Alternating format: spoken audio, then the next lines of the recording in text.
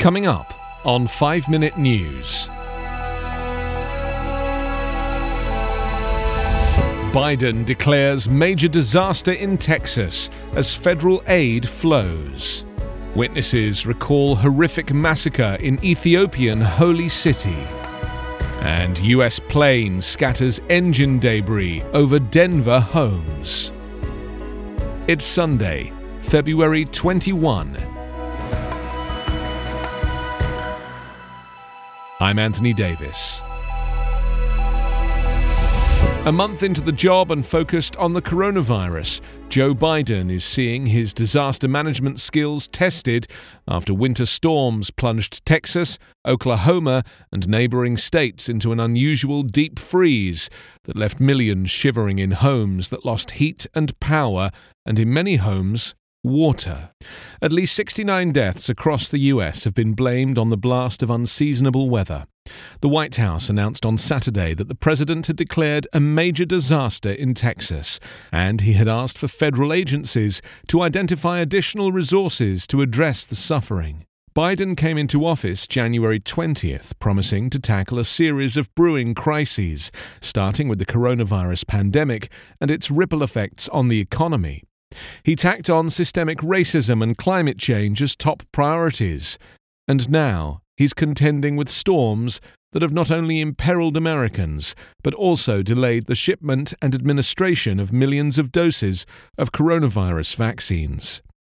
Biden said on Friday that he hopes to travel to Texas next week, but doesn't want his presence and the accompanying presidential entourage to distract from the recovery. Biden, who offered himself during the campaign as the experienced and empathetic candidate the nation needed at this moment in time, is working on several fronts to address the situation and to avoid repeating the mistakes of predecessors who got tripped up by inadequate or insensitive responses in times of disaster.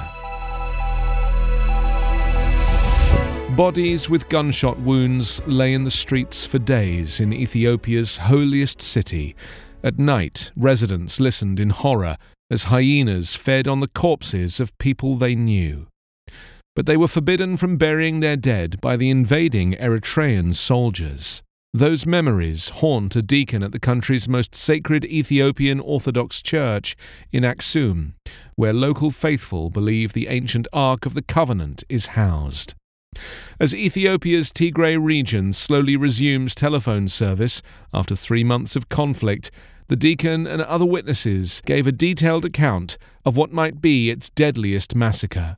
For weeks, rumors circulated that something ghastly had occurred at the Church of St. Mary of Zion in late November, with estimates of several hundred people killed.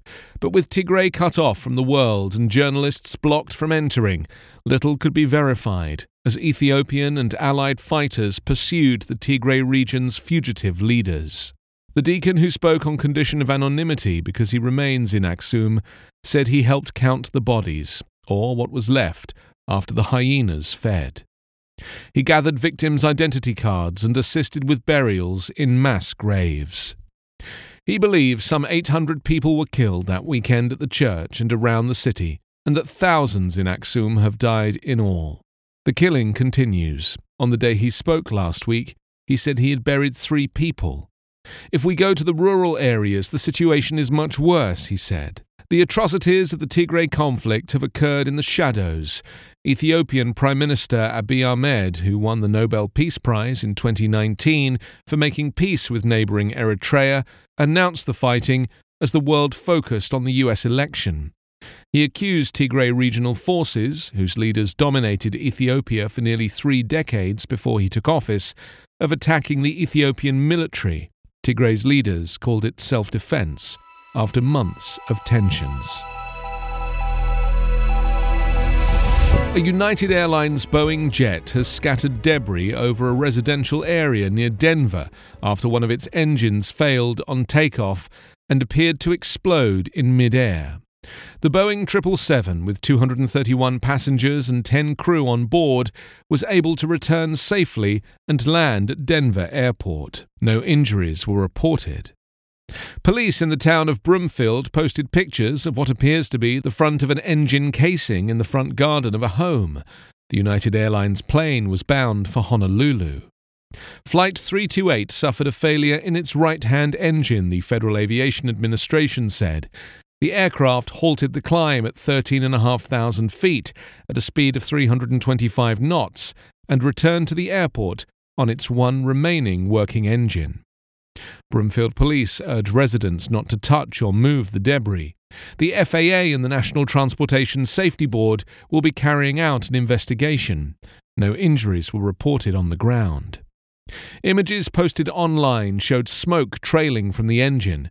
One video, apparently shot from inside the plane, shows the engine on fire and stripped of its casing. The incident happened shortly after 1 p.m. local time on Saturday. You can subscribe to 5 Minute News on YouTube with your preferred podcast app. Ask your smart speaker or enable 5 Minute News as your Amazon Alexa flash briefing skill. Subscribe, rate and review online at 5minute.news. 5 Minute News is an evergreen podcast covering politics, inequality, health and climate, delivering independent, unbiased and essential world news. Daily. For the ones who know safety isn't a catchphrase, it's a culture.